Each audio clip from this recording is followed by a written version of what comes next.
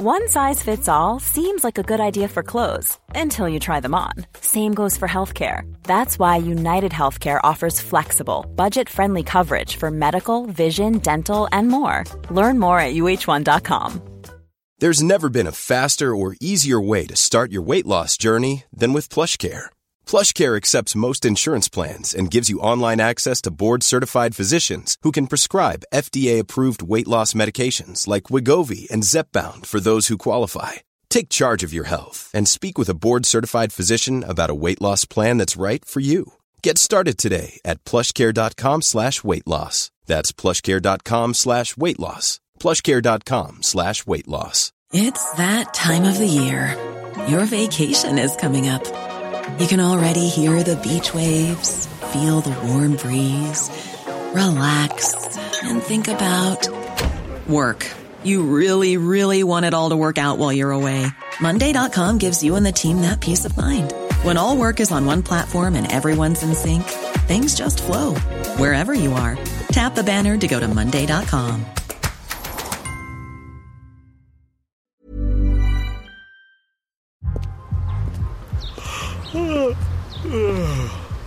The only thing better than grinding all night for your side hustle is your roommate picking you up with Mickey D's breakfast. The perfect pickup deal. There's a deal for every morning at McDonald's. Right now, taste breakfast perfection when you get a warm and savory sausage McMuffin with egg for just $2.50.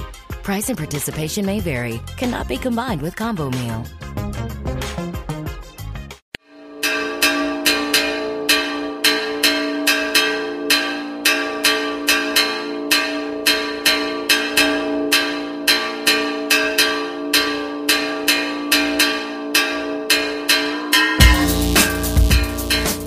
My name is Dave Hanratty and there will be no encore. Welcome to episode 67 of the No Encore Music Podcast, the best goddamn music podcast in town as far as I'm concerned, especially when we welcome back our brother-in-arms, Norway's finest, Colm O'Regan. What up?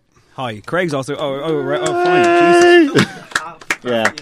I've been gone a fortnight, lads. Relax. I was on a roll. Oh, sorry. Hi, Craig. Fitzpatrick. Yep, hi. Well, you know, I guess that's it. I guess there's no one else in the bill. Oh, hang on a second. He's back. I don't think that this deserves any introduction. People remember episode 31 or something like that. The archivist will. Richard Chambers. Richard Chambers, everybody. Thanks for having me. Of News Talk fame and various other things as well, including spilling a beer on this podcast last time he was on it as your intro, I believe. If that's going to be if there's some sort of fifth anniversary special where they have best bits, yeah, that's going to be there. That's in there. Well, Colm, while you were in Norway, you became something of a local celebrity. Yeah. When your beloved Usna football club, mm-hmm. I can't even begin to describe this. You went to the game the day after your birthday, and somehow at halftime you were paraded around the centre circle, interviewed, and given a signed jersey. Yeah, well, I mean, they brought me out and they gave me a signed jersey. This club.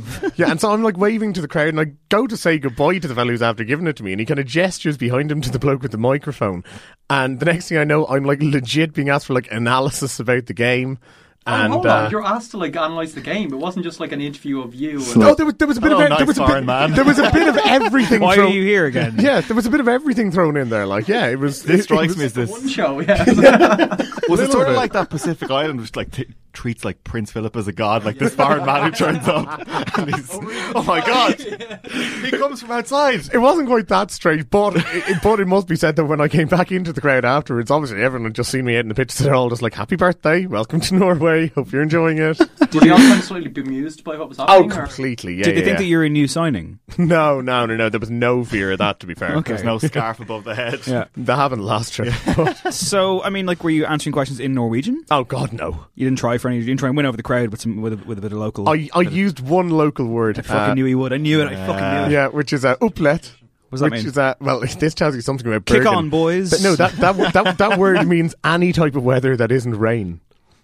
Because it rains so much in Bergen, they just have one word for not raining, which is upplet. So you just said that randomly. Well, no, I said I looked at grabs the mic out of this guy's hand, stares down the camera, upplet. Yeah, and the crowd went wild. Did I ever tell you about a friend of mine? His ex-girlfriend was a German lady, and one day she pointed at the window while it was lashing outside and turned to him and went, "It rains." Yeah.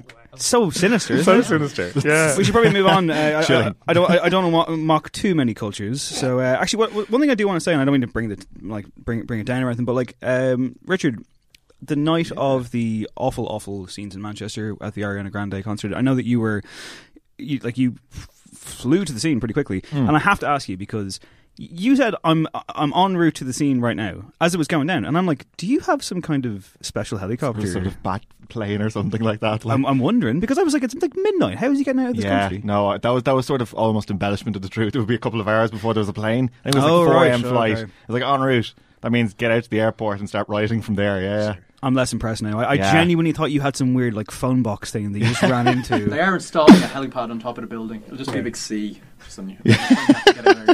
That's fair enough. Okay, well, also in the world of music last week I should say, Glastonbury Festival, lads. None of us were at it. It was my favourite Glastonbury I've never been to so far. Yeah, it was one of the greats. Well, I watched a day's coverage. A lot of fucking coverage, yeah. Considering how much you hate the BBC coverage of it. Well, see, famously, I found a stream, which totally legal, I swear. Oh yeah, and I watched that stream, totally legal, I swear. You saved kind of jolly presenter banter and kind of. I didn't get any of that. I didn't get any of that. Didn't get any of. You missed Nick Grimshaw saying it was the most vegan-friendly place on earth. It's a dairy farm. No, I didn't get that. I'll tell you what I did get because the first night was on, and I kind of saw people reacting to it on the Twitter. And Radiohead, everyone was going mental about Radiohead, and I was like, whatever. Saturday, I watched, the main man himself go through the hits, Jeremy Corbyn. Oh, Jeremy Corbyn! It's the worst chant ever, isn't it? That's the mark of political success now. If your name fits into the Seven Nation Army chant, that's what it is. If you're never going to be, and I mean, it works for like Leo Varadkar and stuff, but you'll never hear that chanted outside of some like weird country pub where they hate the poor, probably. Or a strange, like, Fine Gael committee meeting or something when a few too many glasses of shandy. Cults. Yeah. Definitely Fianna Fáil. Well, Jeremy Corbyn finally ascended to the position that we've all wanted him to, which is the hype man for Run the Jewels, as he introduced Killer Mike and LP and DJ Trackstar for their big set. And it was interesting to kind of see people like, who had hung around for Corbyn being like, what the fuck is this? Like when like LP did his shtick in the afternoon. I watched the coverage on laptop, hooked up to speakers. Not exactly like being there, is it? But that's fine because I don't want to go there. Run the Jewels were fine. I felt that it was missing something because, it's Run the Jewels on a gigantic outdoor stage here in the middle of the day. I watched Katy Perry's set, which was style over substance, much like the film Baby Driver. Don't go see that film.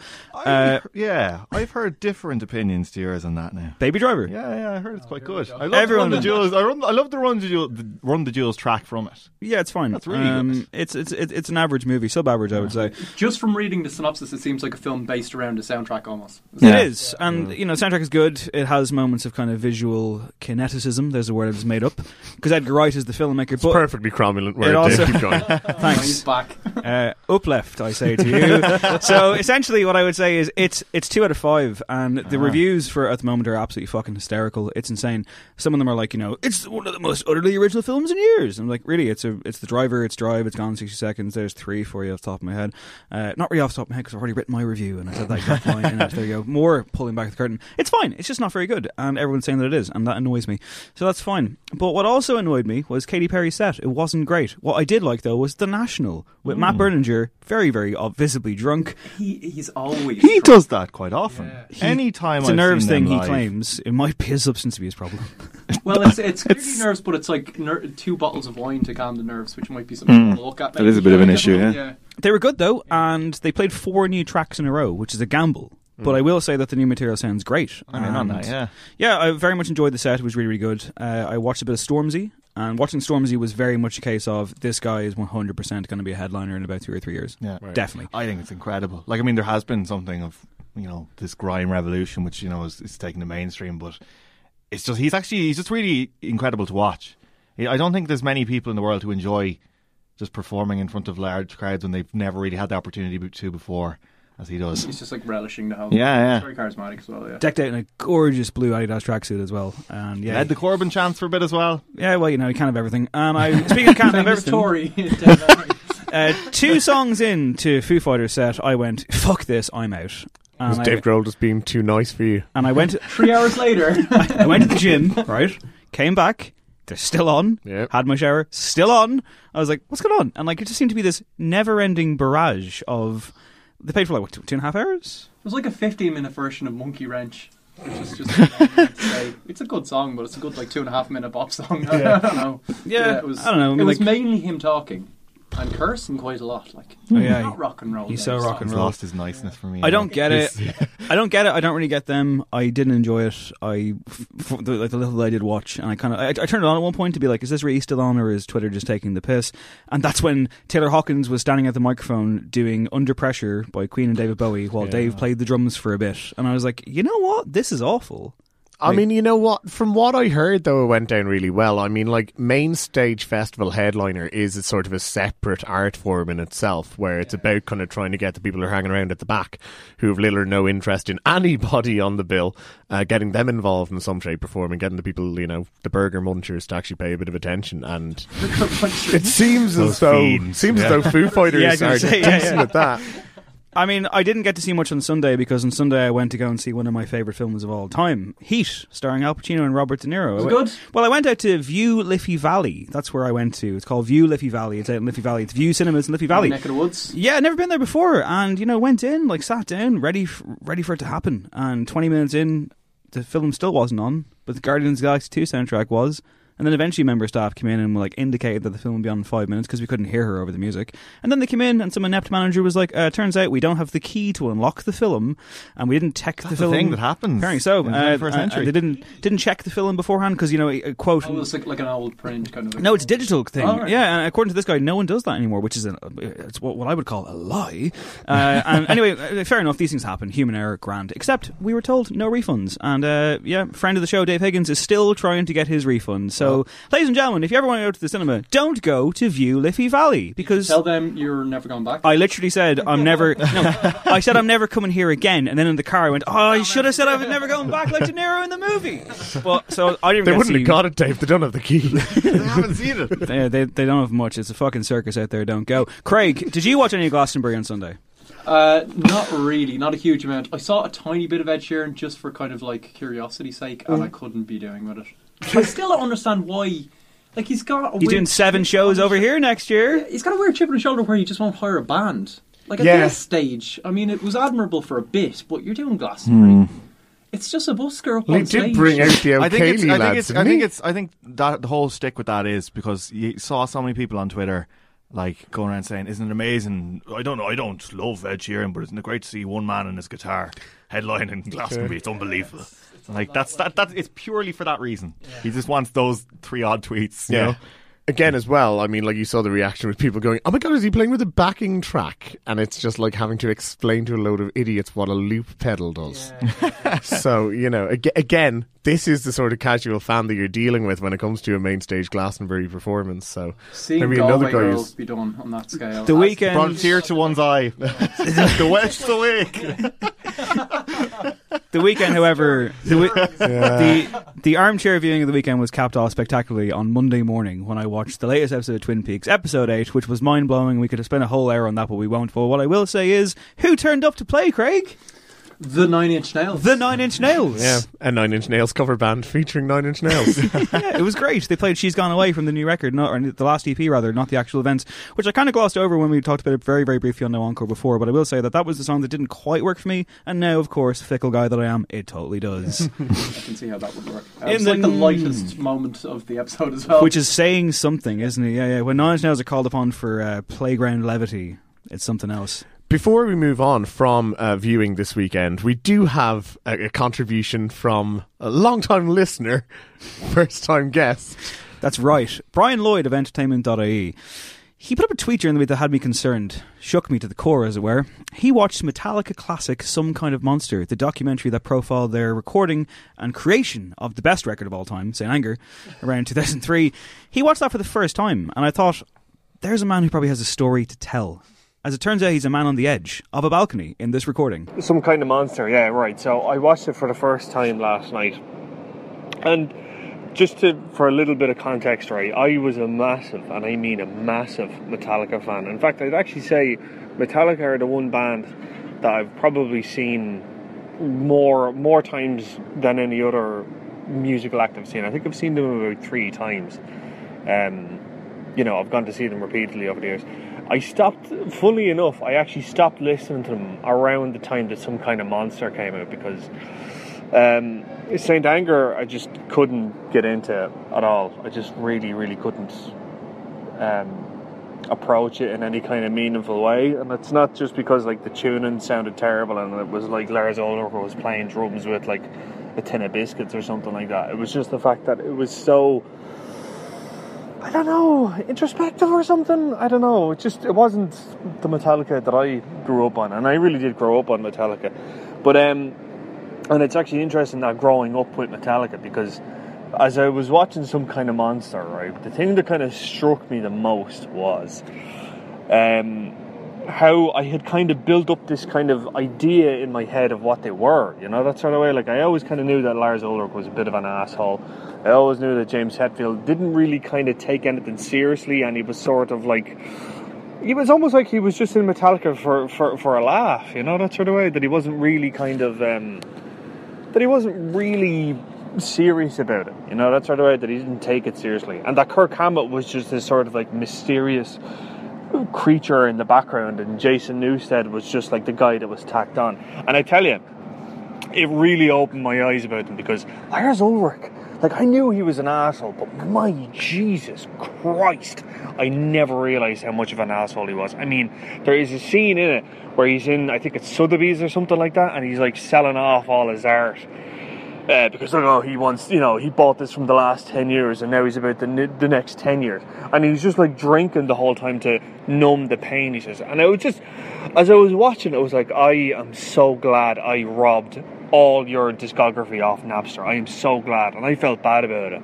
And I carried that around for a few years. I'm so glad I robbed as much music of theirs as I could.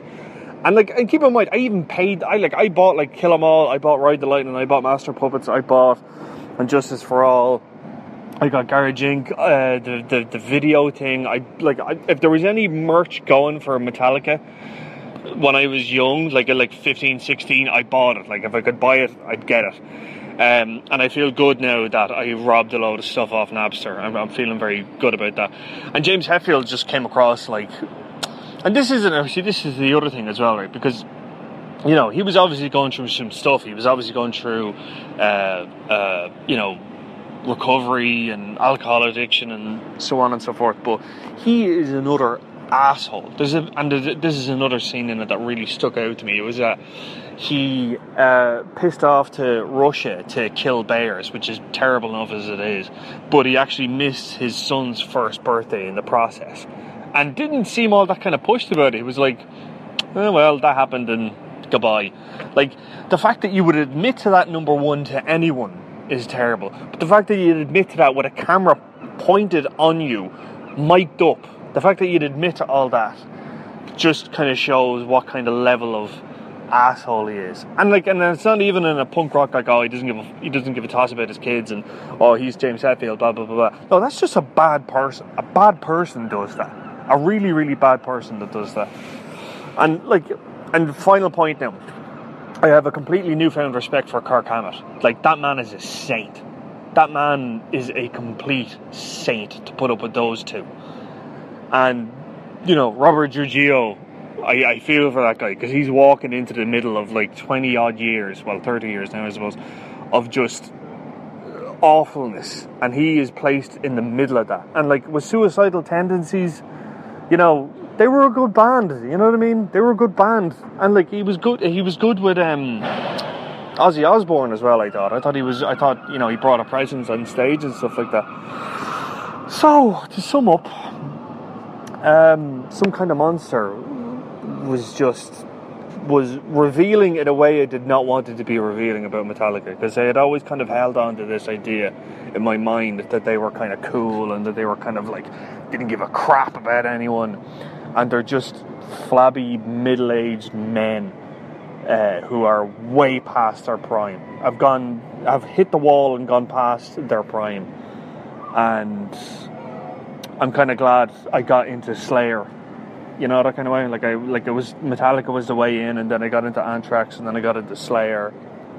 And, you know, Tom Araya might be a Trump supporting dickhead, but at least he's not inauthentic, which is what they came across. Metallica just came across so inauthentic after this. So, I guess that's my hot take on Some Kind of Monster. Haunted. Haunted man. Thank you very much, Brian, though. I've got a question before we move on, kind of a tie-in in a way. Mm-hmm. What has a 10-inch penis and is a huge liar? Me. It's Hulk Hogan, everybody, and possibly Greg. So yeah, there's a great story going around. Like, this is Hulk Hogan. Like, is known, apart from his grappling prowess. I'm glad you said it. His legendary big boot body slam, leg drop 1, 2, 3. He's known for being a professional liar. You see, this is it's amazing. Like, you're absolutely correct, because Hulk Hogan is a professional lawyer. I don't know if any of you followed his court case against Gawker 2 years ago. But it was fascinating. And one of the most fascinating things about it was testimony that continually came back to, did you say this? Well, Hulk Hogan said that. Are you Hulk Hogan? Sort of. I'm Terry Bollea. And it's like, so Hulk Hogan has a 10-inch penis, but Terry Bollea doesn't. These were genuine conversations that were having on the fucking stand. It was amazing. When he's like having his deposition, he wears his funeral bandana. Yeah, the black one. The black one, which I love that. His formal headdress. Well, why are we talking about the Hulkster? The Hulkster, and, well, just following on from Some Kind of Monster, he had claimed that back in the day... Some Kind of Hulkster. He was auditioning to be Metallica's bassist and said, I was big pals with Lars Ulrich and he asked me if I wanted to play bass, but it didn't work out. And then, it turns out that Lars Ulrich has no idea who he was. The latest, though, is that James Hetfield has done a new interview, and at one point this was posited to him, kind of rhetorical in a way, because it was obviously a complete lie. And Hetfield was like, what's his version of events? Oh yeah, whatever, sure, why not? And he was like, I don't remember him, what was he in the band for a minute? Like, you've never seen like a more disinterested man. I just wanted to bring it up to get the Hulk Hogan back in the conversation again. Why not? He deserves a shine. I do, however, love, though, that like when Hetfield first reacts to it, it's one of those moments of like, Mick Jagger having taken too much LSD to remember writing a book and shit, like, where he's just like, it could have happened. Was he? Yeah. Maybe, Bass as well. He's not going to settle for a rhythm instrument. Hulk was a bassist, like. Was he actually? Yeah. Really? Yeah, he was in a band and like they were actually going to be setting off Metallica. He was in a band and like they were about to set off on tour, and then like one of them had a kid, one of them just got married, and so they decided. An awful lot they decided official biographer. They decided not to go on tour, and so he kind of committed to professional wrestling instead. It's true. There you go. All facts. Facts only. Yeah. Dad, I'm committing to professional wrestling today. Zone. Yeah. Well, I guess he is one of the most influential people out there. I mean, like, let's be fair. He was. He brought down the media empire there recently. True, yeah. So, you got to say. Although New Zealand resident Peter Thiel really was behind that. There's a great documentary on that on Netflix now. Yeah, fantastic. Yeah. I heard it's kind of pro-Gawker, though. Well, it is, but I mean, it's more pro freedom of speech and First Amendment and all that sort of shit. Wrestling. But wrestling. This is the Hulkster. He just demands respect. Well, I guess these days demanding respect. The currency's different, guys. It's all about being a top influencer. Yeah. Hashtag. With that in mind, I joined Instagram this week. So you can find me on the gram. On the gram. Flex. Follow for follow. For sporadic updates about nothing. But Rihanna and Chance the Rapper have both been named in a new list of the 25 most influential people on the entire information superhighway, also known as the World Wide Web, also known as the Internet. Yeah. I fucking hate this shit. It's the worst, isn't it? It's so... All these lists and all these justifications. Yeah. And all this. Time magazine, though. Really? What are you guys doing? Yeah, well, that's them, isn't it? That's their... Do a lot of lists. They're clawing for citing relevance. Their overall ability to drive news and their global impact. Richard, as someone who does both of those things on a daily basis, as a noted tweet machiner, yeah. How do you feel? Yeah, I don't feel. I just hate it. Any of this shit. When I saw that this was on the order of news, I was like, well, fuck this. I don't really understand how they judge it, because like Chance has something like he's like under 5 million followers, which is how is that? Massive, but not like Katy Perry is like a bit. What was a billion? A zillion followers. It's like 100 million though, isn't it? Yeah. I think that's the thing. But like he doesn't have that. So how are they kind of? I mean, they talk about how he's kind of I'll tell you how. Hasn't needed I'll tell you to how, right? I Okay. suppose, well, Chance, I mean, yeah, he only released a studio album for the first time last year, and the rest of it was all pushed out online. He's pretty innovative in some of the music videos he's done and stuff like that, so I understand that. Rihanna just seems to be just really good at sort of fan service on the internet. Wrong. She approaches social media with the same aplomb and fearlessness that has become her trademark across music, fashion and culture. Yeah, what I said, yeah.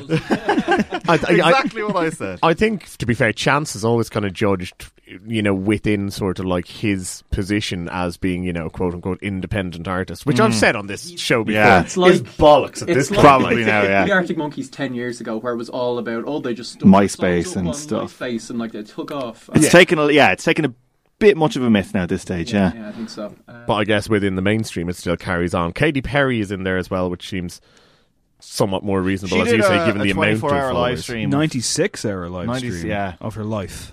Like just complete with the I think it only got like, but in total, say so she's the most followed person on Twitter. So she's got like 100 million followers, and she streamed live on Twitter for 96 hours. And I think it only got like 500 retweets or something like that, or 500 likes. People were just like, do you know what? Fuck her and her woke bollocks, like, you know. Those followers are like sex bots. That's what I want to say. Well, you're the one who follows back sex bots every time they follow you because you don't want to be impolite. I know I hurt their feelings. There's no more sex bots. Keep doing what you do, sex bots. Wait a minute, she appears to be a different person in 5 of these photographs. I don't understand it. She's a real chameleon, this one. I tried to follow it up with some of them, and now it turned out it was all a sham. Fair enough. Let's follow up a big story that we talked about last November or so. Oh, we I want to did, say. yeah.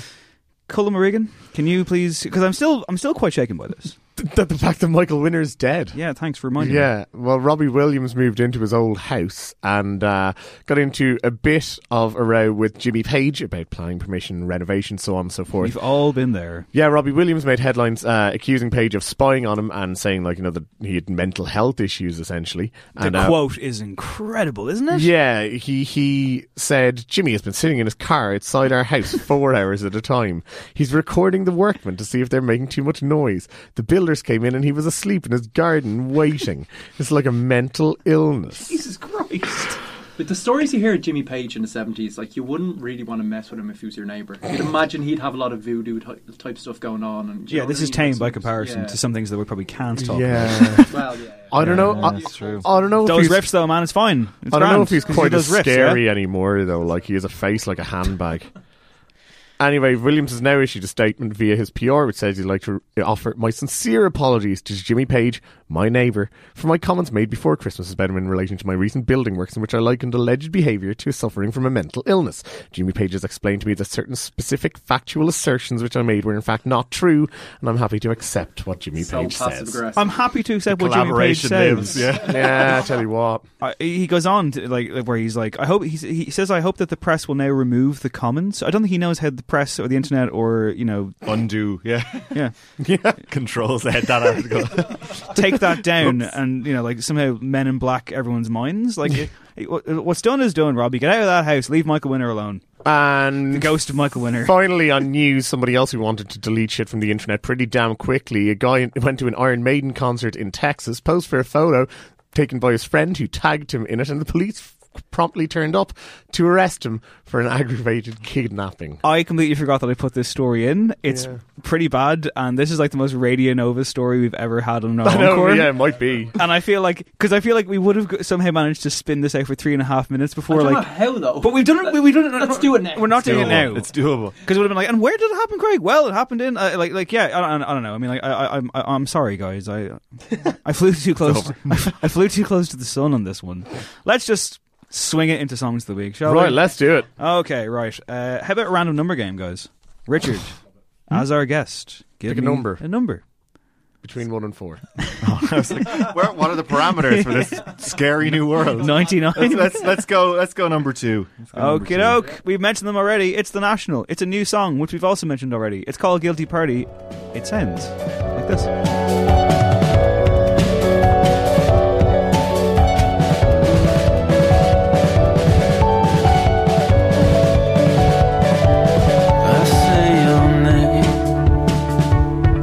Say I'm sorry, I know it's not working, I'm no holiday, it's nobody's fault,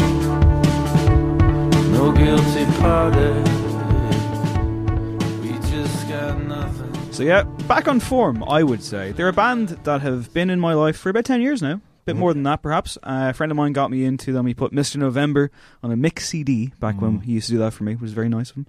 And I saw them a bunch. I've seen them 5 times in my days. And the last time I saw them, Craig, I believe I bumped into you and your sister at the gig. I think it was in the then O2, now 3 Arena. And that night, I kind of was like, you know what? I need to take a break. And I feel like it was a combination of seeing them maybe too many times and the fact that Trouble Will Find Me didn't really work for me. High Violet I liked, but I didn't love it. A lot of people seem to have the reaction to that record that I had to Boxer, which is the one I kind of got in on, and obviously Alligator before that. So the bloom was off the rose a little bit with the National, like never any kind of malicious way. But watching them at Glastonbury and hearing the new songs and kind of seeing them live there and like kind of hearing the more kind of post-rocky elements of some of them, I'm like, this is pretty ambitious for them. I mean, like they're never going to really kind of break the mold again, I don't think. But for me, this is a win, and I'm really looking forward to the record. Yeah, I must say that I'd never really completely gone off them like you did, but certainly, yeah, this stuff is very impressive. It almost insinuates, if that's the best word that I can use, that like there's nothing too in your face about it, but kind of like 3 or 4 minutes later you're just like, holy shit, I'm really, really feeling this. Yeah. I mean, they do hard on sleeve better than just about anybody out there. And as well, Matt Berninger, you know, granted, yeah, maybe gets a little bit too aloof on stage, but he's just got that weary delivery where it feels like the weight of the world is bearing down on him, and it really, really works here. It's still 2 months to the album, but I'm very excited to hear what it's like. And I'm glad he's got the Elvi shit out of his veins at the minute, because that was got a haircut as well. He did, yeah. Looks very fetching, yeah. I'm really looking forward to this. I actually didn't. I you know what? I never went off them either, but I suppose I probably did get a little bit weary of them. And yeah, the first couple of them was System Sleeps in Total Darkness. I really liked that, and this one, yeah, it did have pretty instant impact on me. Yeah, it's not often, like even with Trouble Will Find Me and High Violet, the first time I heard like tracks off those albums, it didn't really punch home for me in the same way the Boxer did before. But yeah, no, I think this is some good shit. They're definitely kind of reinvigorated, I think. Trouble Will Find Me sound almost like they've become a bit of a parody of themselves. Like certainly a lot of the songs seemed like kind of National style elements just kind of condensed together, and what you'd expect from them. These, like, I know a lot of people have been talking about the kind of sonic update that's gone on, and there's a lot of kind of electronic stuff there. It reminds me of, you know, Wilco, Yankee, Hotel Foxtrot, and maybe even Kid A a bit. Like, I mean, not that bleak, but you're getting some of those vibes. But actually, it's a sense that like they're starting to write fully formed songs that have a clear narrative the whole way through again. And yeah, really enjoyed it. I think funny actually though, when you mentioned the Elvi stuff, and the same goes for the rest of them who've done like a bit of soundtrack work, Bryce a lot Dessner of production stuff like that. But basically, you know, they've probably had a chance to get a lot of stuff out of their respective systems so that they can kind of work together a little bit better in that sense. So if they are writing sort of more complete works, that probably makes sense. 2 things I would say, also referring back to that Glastonbury set. There's a track called Walk It Back, which is on this record. The record, of course, is called Sleep Well Beast, which sounded lovely, and I can't wait to hear the studio version of it. And number 2, Brian Devendorf might be one of my favourite drummers of all time. Lovely man, incredible drummer. Still no excuse to play at a major festival in your bare feet, mate. What you doing? Also, I've done that before. It's sore. Cullum, yes, sir. Let's go on to 3. Okay, another band who've been around for a long time and are coming back yet again. It's Mogwai with Party in the Dark.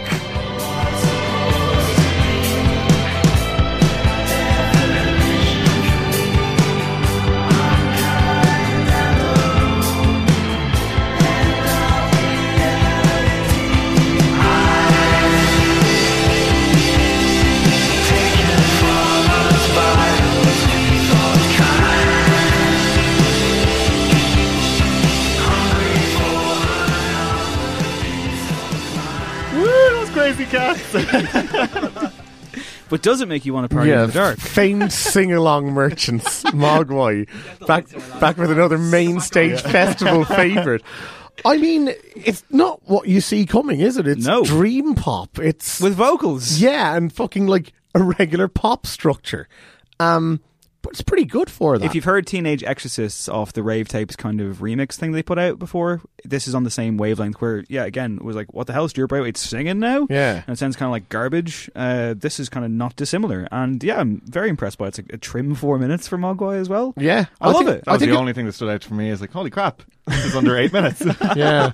I think it's really good, but I do wonder what on earth this album's going to sound like, because any record where this is going to sit alongside Coolverine, which was the first single, and we know follows probably what you'd expect to be something of the Mogwai Blueprint, they definitely don't sound like two songs from the same record, and so how you're going to get from one to the other is the interesting question, I suppose. Album. Yeah, well, it isn't. We know it isn't. Frankly. And so it would be weird and a pity. Triple album. It would be weird and a pity if this song was just a complete outlier, because frankly it's strong enough to stand up, especially if it's got others like it around it. At the same time, it would be weird if Coolverine was a complete outlier in what's going to be a more run-of-the-mill kind of pop indie album or whatever. So yeah, I'm definitely intrigued. Do we want more vocals? Yes, I think so. When we were talking about Coolverine, I was kind of saying they're damned if they do, damned if they don't, in terms of just sticking to their guns or going slightly more electronic, that kind of way. This is a really interesting sidestep, I think. And are they selling out? Is this them aiming for the charts? They said, we've had enough of this prog nonsense. But I liked it. We're coming for you, Katy Perry. Watch your back, Sheeran. That's our set now. You want to see one man with a guitar?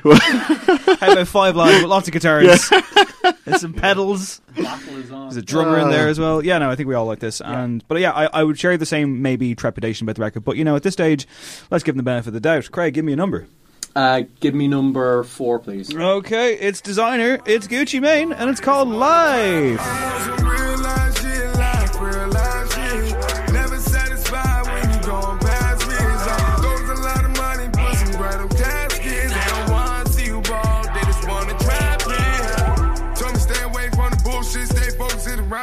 Shout the big blood, fuck the police, heard Trump in the counter. I seen niggas face when I pulled up, yeah, and he's frowning. Yeah, niggas keep bounding. Hit the ocean, hit drowning. Bounce this, beat bouncing. Hashtag click pound. Niggas talk shit, freestyle. Yeah, there's 2 eyes in it, so I did an elongated thing there. Let's go straight to Richard Chambers. Resident rap expert. I struggle to take anything that Designer does seriously. I enjoyed Panda when it first came out, like we all did. Everybody enjoyed Panda for the first 200 listens. I just fear for such a young guy. I fear for him. I do fear for him. Has anybody seen his vines and shit over the years? Insane. The man, his ad-libs, which are many, and they're legion. They are legion. He has legion ad-libs, and he's not afraid to use them in every single record he goes on. He just tends to do them in real life now as well, while rolling up windows and everybody's favourite Future knockoff. I was going to say, is there a future for this guy when Future's out there? Boom. Yay! I think so. I think there's a certain generation of just really young person, like 18, 19, 20-year-olds who will buy into this shit. Yeah, that's it. To be fair, not to kind of disagree with your reasonable assumption that everybody enjoyed Panda. I wasn't a huge fan of it, to be perfectly honest. It works when Kanye... Granted... That minute and a half he just kind of incorporates. Yeah, the thing is as well, considering that it's his by far his most lauded effort, when I wasn't particularly moved by that, it's not a great omen. And this is it's pretty forgettable, I feel, really, isn't it? Completely. It's a song about nothing. It has little by way of exciting features. Indeed, Gucci Mane is a feature in himself, and it's not particularly exciting. Just overdone on Gucci at the minute. Yeah, I think ever since Gucci got out, it's just release after release after release. I'm like, I missed Gucci, I don't miss you anymore. Lock him up. Yeah, take him away, boys. I'm your parole officer, Mr. Maine, and I have to say, these features just aren't up to snuff. I'm afraid you're going back to prison. Any man that has an ice cream with lightning bolts coming out of it, tattooed on his face, is okay in my book. He deserves more respect. Although his music isn't great. But it is that kind of trap thing that's getting really stale, and I don't think Designer's going to last, really. I don't. Do you know what? I might have actually had more of an open mind to this if I hadn't already listened to 2 Future albums this year. It's like another. Okay, let's change the game, shall we? Again. 4 young men from Swords. Are they from Swords? Yeah, Swords. Swords. If you haven't figured it out from that intro, have a listen to this and tell me who you think it is. Oh, brother, we go deeper than the ink beneath the skin of our tattoos. No, we don't share the same blood. You're my brother and I love you, that's the truth. We're living different lives, heaven only knows if we'll make it back with all our fingers in our toes. You said Matt Cardle plus 4 others. If you said that was Codaline, you'd be right. It is. It's Codaline. The song's called Brother. And they've kind of been listening to their Bon Iver, haven't they? Yeah. But I'll say this. I really like that bit of the song. The kind of vocoder, like, you know. Yeah, I didn't see that coming at the start. The problem is then it segues into the big cinematic, euphoric, stadium-filling rush, which I don't need. If this song had been more of a, you know, Blood Bank or a 715 Creeks or Imogen Heap, Hide and Seek or whatever, and they actually committed all the way with this, I'd be fascinated to hear what that would sound like, because I think it'd be really, really good. Because at this stage, you know, they're accomplished musicians. They, you know, I like when they broke through. I will go to bat for all I want. I do think it's a great song. Granted, it's part of a wave of very, very similar stuff, but like in terms of what it does it incredibly well. Apart from that, they really haven't interested me. This did, and then it didn't. And I was like, oh, near miss. Yeah, I mean, there's a kind of a stripped back version of it as well, which is probably more along the lines of what you were looking for in terms of kind of committing to that idea. I mean, at the same time, you know, that stadium rush, like that is they need their it. that is their area now. Yeah. And frankly, how much a band like that could carry a stripped back song, considering their fan base and their demographics, I don't know. I still think it's something that they do quite well. And I must say that, yeah, like you say, there are some intriguing kind of electronic flourishes here, but they're kind of very neatly done as well. They could have come across as gimmicky, and they don't. Yeah, it's really well worked in, and I think they're kind of put in that like beige bracket when actually the last album there's some interesting stuff on there, and it sounds like they've been listening to other interesting stuff, which bodes well, I suppose, for the future. Like they're very competent guys, and they clearly have good taste. But yeah, it is a compromise. It's clearly like we need something for the radio, we need something for the kind of, you know, raise your iPhone in the air kind of thing. There's parts of it that I really like and I think are interesting, and then when we get into that do, and suddenly you've got the kind of whole choir thing coming in, and you're like, I'm out. And it is lyrically a bit mawkish as well. Yeah, right from the start, I rolled my eyes. And they didn't. I was going to say. I was going to say. I sense that you got something to say, Richard Chambers. I didn't. Put this band on blast. I didn't like it. Is what I'm going to say. I'm going to keep it at that. I just turned it on and I listened to the first 30 seconds. I was like, yeah, and then I went and it dipped down and it's like, nope, and that was it. They do share kind of DNA with certain Irish acts, like You're Walking on Cars, for example. Yeah, it's too much. They are much better, but like what I want to say was the other day I was around Kilmainham area where I live, and Walking on Cars were playing. What was that? I didn't want to say that I had gone to the gym, because it makes it sound like it was the same. Second, no, because I've gone to the gym reference today. It was the same time. Now we know he has the Instagram. It's going to be full of that shit. It really, really isn't. It was the Saturday when Foo Fighters were on. The same around the corner, Walking on Cars playing. So it was damned if I did and damned if I didn't. But when I was going around the corner from Royal Hospital Kilmainham, track me down if you want to find where I live. See you around. There were people coming out early, and like one girl said to another girl, "You missed the best song." And I was like, that's the funniest thing I'm going to hear outside of Walking on Cars gig ever. That's great. Good for you, kids. Terrible band. Okay, so we have 2 albums to review this week, and I can't decide what one we should do first. Just play a numbers game, Craig. It's not about a numbers game. What should we go with? What comes to mind? Oh, come on. Let's go Vinny. Okay. It's big Vinny Staples. The album, Vinny the Star Staples. The album is called Big Fish Theory. Let's have a quick listen to that. Boy, yeah, right, yeah, right, yeah, right. Boy, yeah, right, yeah, right, yeah, right. Boy, yeah, right, yeah, right, yeah, right. Boy, yeah. Is your house big? Is your car nice? Is your girl fine? Fuck her all night. Is you well paid? Are your shows packed? If your song played, well, they know that. How to thug life? How to love life? How to work low? Is your buzz right? Do the trap jump? Is the club right? Got your hair right? Boy, yeah, right. Boy, yeah, right, yeah, right, yeah, right. Boy, yeah, right, yeah, right, yeah, right. Boy, yeah, right, yeah, right, yeah, right. Boy, yeah, right. So that's Yeah Right. It comes from Vince Staples' sophomore full-length album, Big Fish Theory. So this follows an EP that came out last year called Prima Donna. Before that we had Summertime 06, which is a double album. We have a bunch of mixtapes before that. The guy's only 23 years of age, and he appears to be not even the next big thing. He appears to be the here and the now. Does he justify all the hype? Yes, I think Summertime 06 justified the hype on its own, to be perfectly honest. I thought it was an absolutely outstanding record. I think what's happened with Vince Staples since has been interesting, because he has become an internet celebrity. Yep.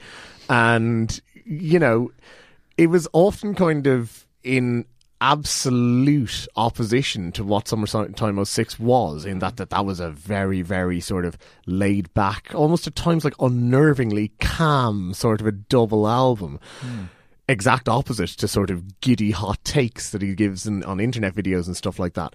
So this album was always going to be interesting, and he's clearly gone with some of that energy. He's gone with the idea of kind of like jumping from idea to idea, and he's done it incredibly, incredibly well. This is a fantastic record. The production is key, the whole way through. It is very dance oriented. It doesn't hold back.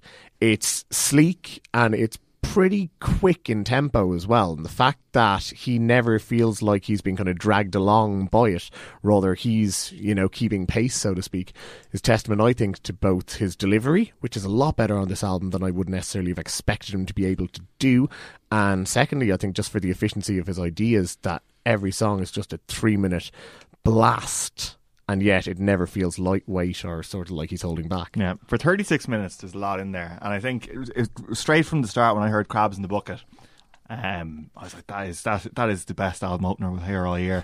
I absolutely love it. I think Justin Vernon produced it, actually. Yeah. I mean, there's a lot.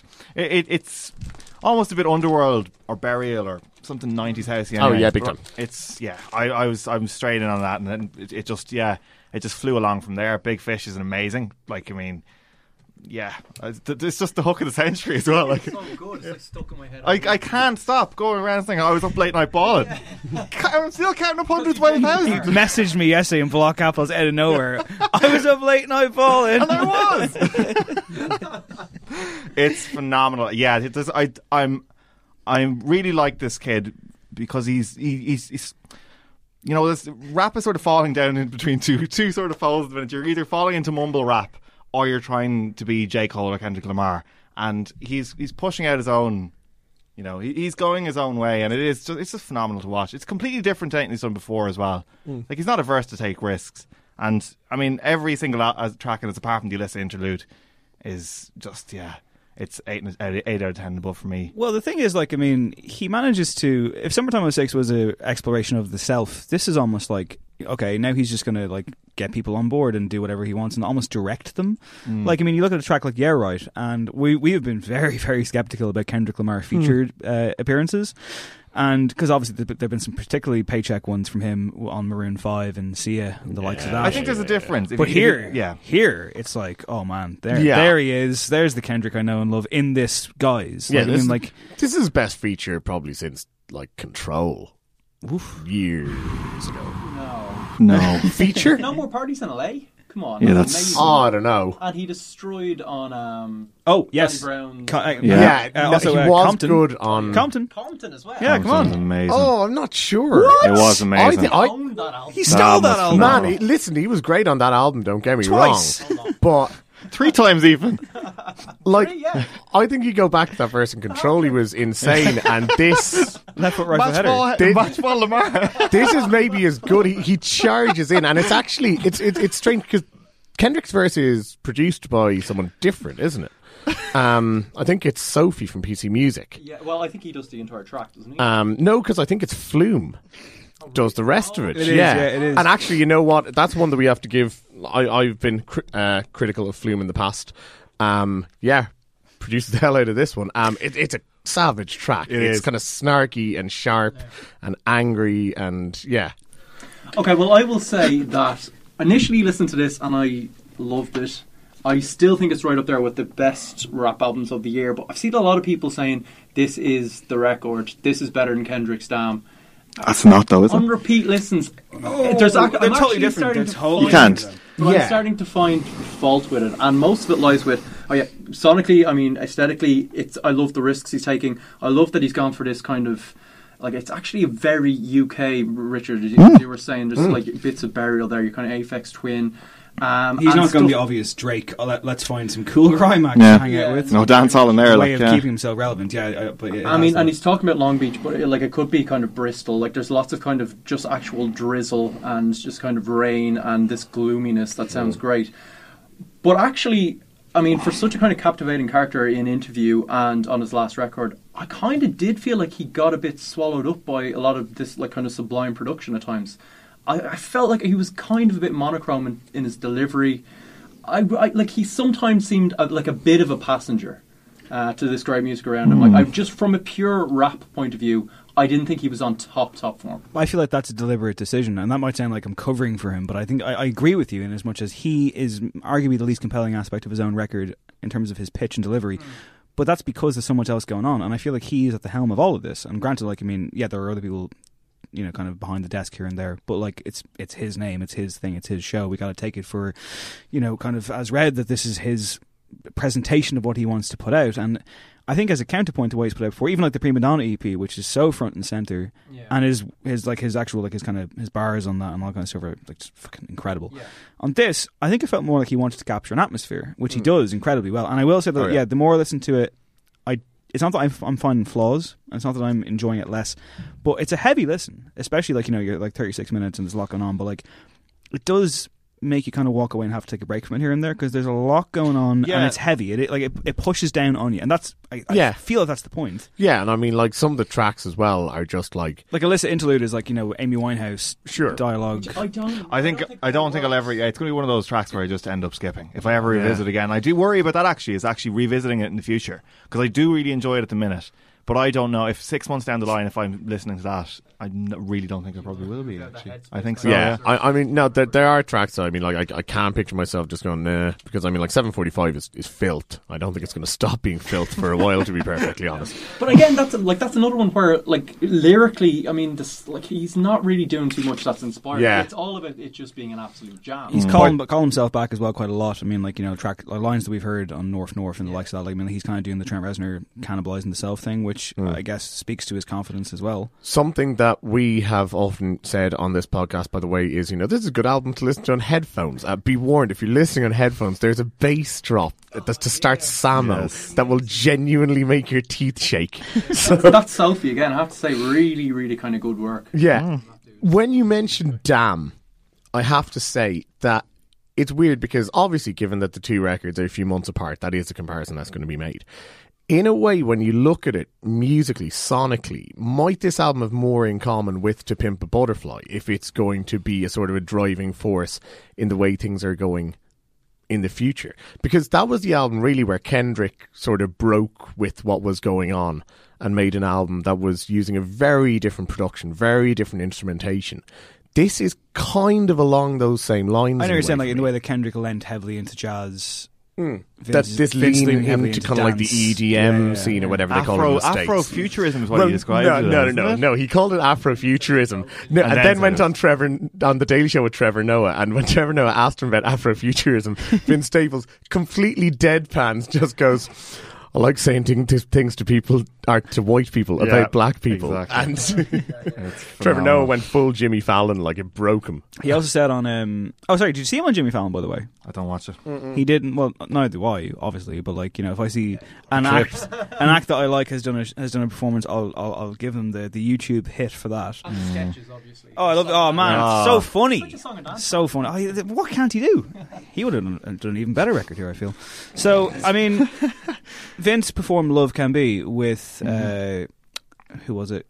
Kilo Kish? Oh, sorry, Ray J. Yeah. And he had Damon Albarn behind him on the video wall. But if you watch that performance, Vince is looking at the ground like a sullen teenager or a very shy person. Doesn't even seem that interested, but I think that's the point. And I feel like this record is almost like hiding in plain sight or something. Yeah, oh, big time, yeah.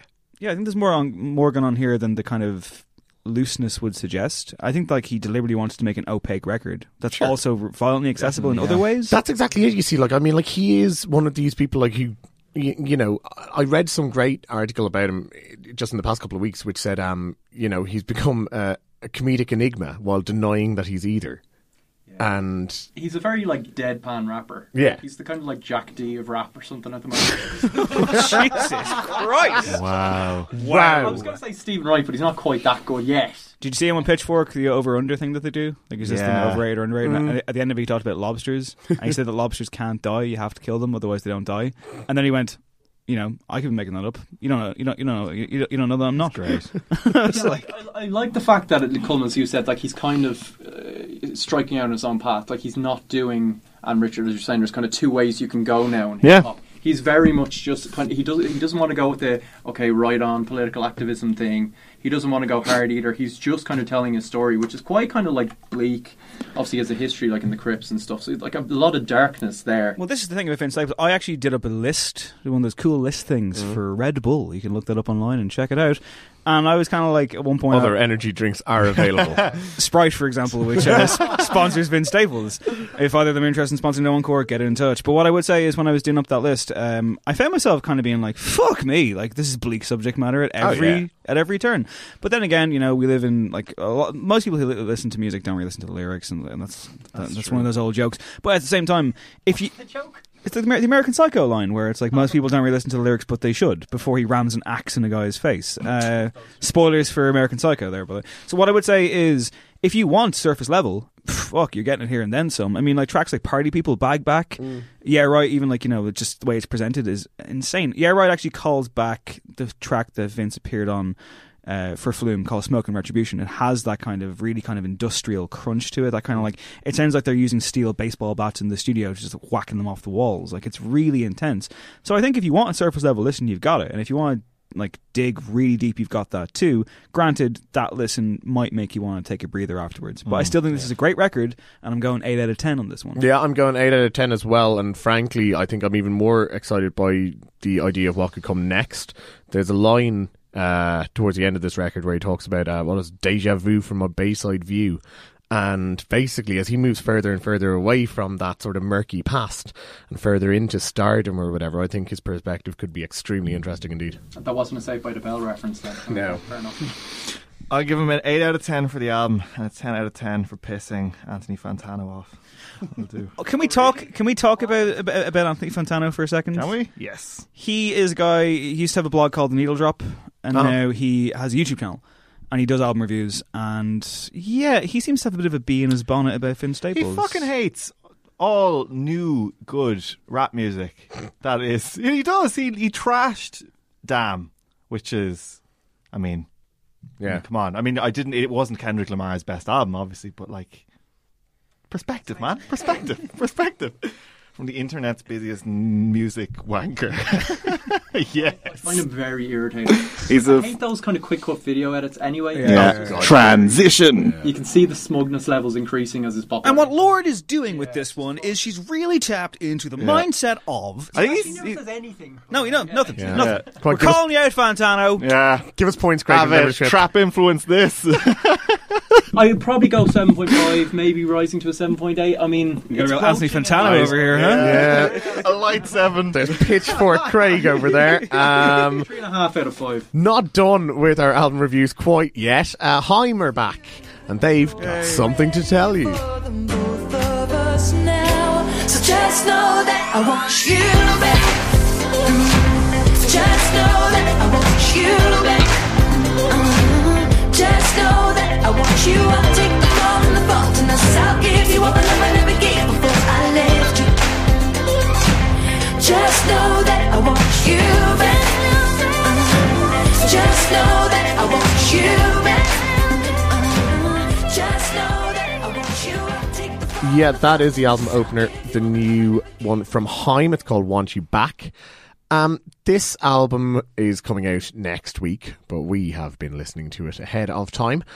It is relatively eagerly anticipated, I suppose, a sophomore album from a band who, I mean, I was down with their first record. I think you were too, Craig. Yeah. Richard? Yeah, I was in on it. I wasn't blown away, but I could see why they were so popular. I think the interesting thing is that it's 4 years since that first album, and it really doesn't seem like it, because the songs have just been carried along, and maybe it's because they're constantly on tour and they're constantly doing radio shows and stuff like that. Well, I mean, I think that's part of it. Is partly because they released that first album, I think, in a September, so frankly their first festival summer, so to speak, was still another year away. And then, as I've mentioned before, they kind of had this sort of second explosion when they became like besties with Taylor Swift and kind of these sort of bizarre fashion icons and so on and so forth, so I guess there's kind of been like a constant growth thing for Haim. This is obviously where it should culminate.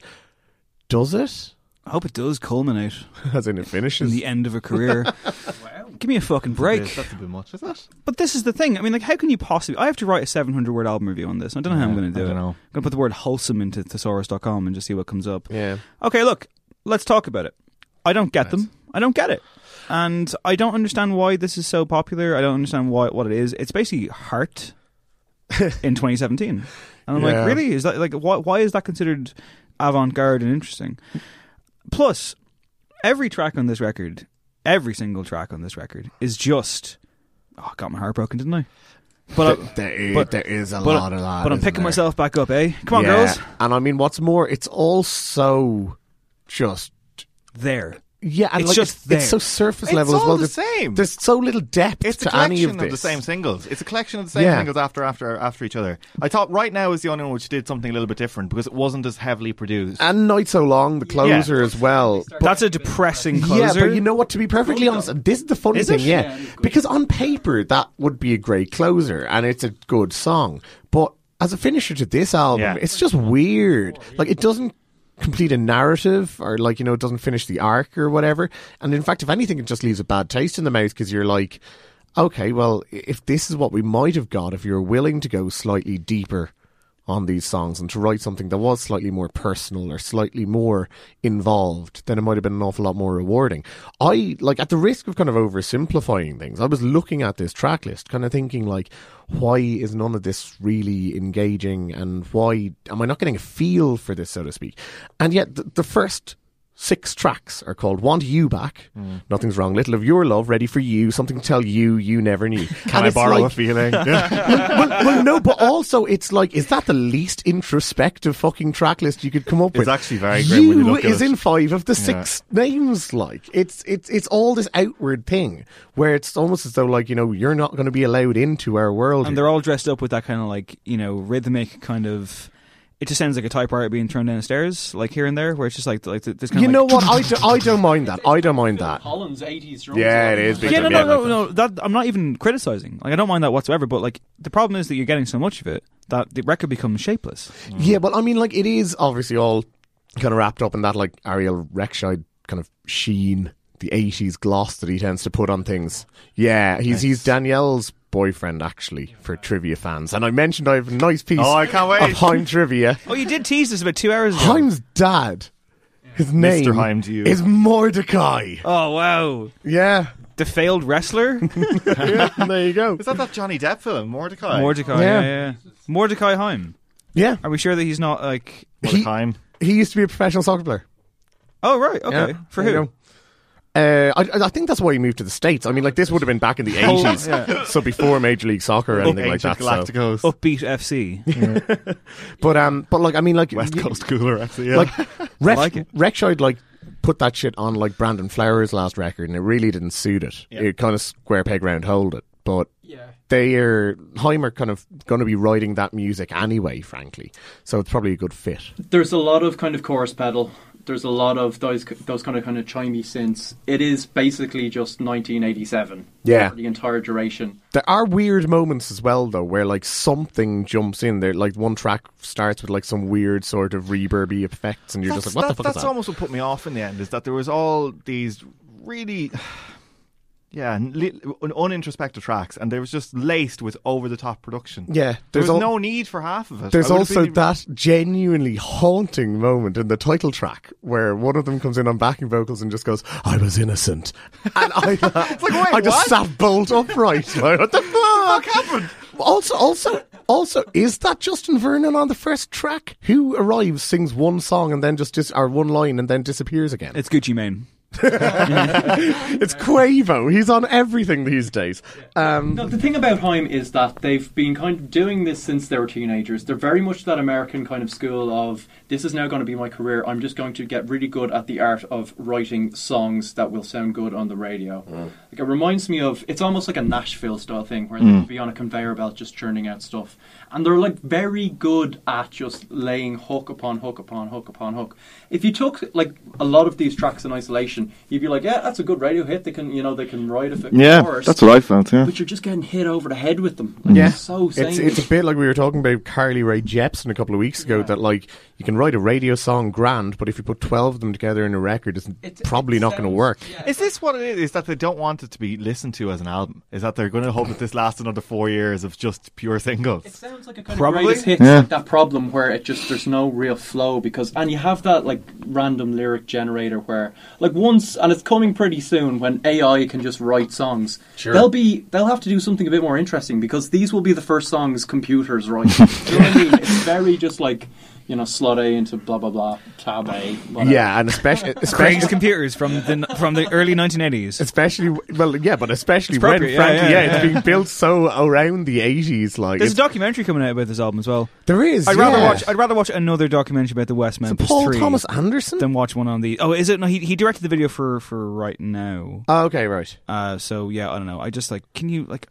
This album like is aggressively beige. Yeah. And I find that tough to deal with. Quite strange as well when they talk about, like, you know, like we wanted to write a more organic record. But it's not. Like, didn't do any this is the most synthetic, like, unless this is a kind of like a Robin Sparkles situation where, like, the 80s didn't reach the valley since 1999. Please don't reference inferior sitcoms on our very good podcast. It's very Stevie Nicks. I was thinking, like, there's that Father John Misty song from this year where he's talking about as a kid just being in, like, a shopping mall or whatever, and him nearly choking to death as Little Lies plays. And I'm thinking, if that happened to a kid this year, it would be a Haim song just playing in the background. Yes, it would. Absolutely. Maybe the three of them all choked while listening to Wilson Phillips or something. Okay, we're getting into weird territory now, and I'm going to drag it back from that. And what I would say is, I don't want to dislike this band or this record, and I don't even think I dislike it. I don't think you can. I don't think you can. I'm mystified by how anybody could have strong feelings about Haim. They're just, and to be perfectly honest, they could do something interesting. Like, but the talent is there. Like if they just maybe I don't know. I mean, they're not going to though. Yeah, I get the feeling. I think they've nailed their colours to the mast on this one, and that they're just not going to take risks, and they're not going to do anything different. Yeah, I feel like Haim. Like I feel like Haim should be a fucking safe word in the bedroom. You know what I mean? That's what I'm saying. At the same time, as critical as we are being of this, I think we can though agree that there are 3 or 4 songs here that if they are scattered through radio playlists for the next 9 months, you'll probably be fair enough. Yeah, it just fine with it. Work as an album. Yeah. A bit more invention. Gives a points, Dave. 5. I mean, like I'm on the fence because and that's where I hate to be. Yeah, I'll give it a 6. Couple of better than average songs, far better than average in fact, but a bunch of duds in there as well, and something that doesn't quite work as a record as a whole. Yeah, it's a 6. I mean, it's kind of like what we were talking about with Cold Line in terms of the compromise, because towards the end of it there is stuff where you're like, okay, I believe they can do something more interesting, but yeah, this is just radio songs. Yeah, I just wanted a lot more from them, to be honest, and I am just disappointed that this seems to be... You're not angry. I'm not angry, I'm just disappointed. Wow. Haim have let Richard down. Yeah. They're on notice now. I'm going to say, 5. 5 would be fair. But what will Anthony Fantano say, I wonder? They've changed the game. They're from Cal. They're both from Cal. They're all from California. 11 out of 12. Tight. Okay. Anything else to listen to this week, guys? SZA. Yes. Oh, really good. Yes. Matthew Deere, who I'm a huge fan of, is back. His first release under his own name since he put out a great record called Beams in 2012. He put out a song today, actually, called Modafinil Blues. I'm sure I'm pronouncing that wrong. He worked with a songwriter who's worked with Frank Ocean before, and it's terrific. If you've never heard Matthew Deere before, I would say seek him out. Glorious, kind of weird, production-y synth kind of stuff going on. Sounds a little bit like Bowie in places, and I was really, really glad to see this come out of nowhere. Colin, you've been away for 2 weeks. I presume you've been I've heard absolutely nothing. Not a bit. No. Don't even have some hot new Norwegian act to recommend to you, unfortunately. Well, you brought some chocolate to the studio from Norway. That's something. So that's something. Yeah. Okay, well, look, guys. Yourself as well. I'm just glad you're back safe and sound. Cheers, buddy. I feel like we did okay with them. But 90 minutes, Dave. That episode was stacked. It was stacked. Stacked, okay? We didn't even have a gig review on this one because, you know, Green Day for 2.5 hours in the rain doesn't sound like my kind of fun Thursday evening. Gentlemen, I thank you all. Cheers. Thanks. Thanks, Dave. Okay, so, as always, to play us out, we'll have a song. And we'll have a song by an Irish band. This band are called Wyvern Lingo. You may have heard of them. They have a new song out. It's called I Love You, Sadie. It's about loving the feminine qualities of a man and encouraging him not to worry about fitting into the male stereotype and to just be himself. Cullum, I feel like they wrote this with you in mind. He needs to work on it. Yeah. But hey, this song might help you. It's good.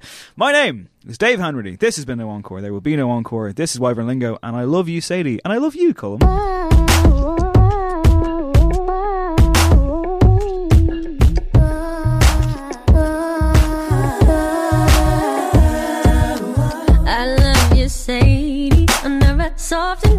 disguise. I love when it's creeping around the edges or short back and sides. I know you're crazy. Your color far more intricate than blue. You didn't show your colors off, but what might they say of you?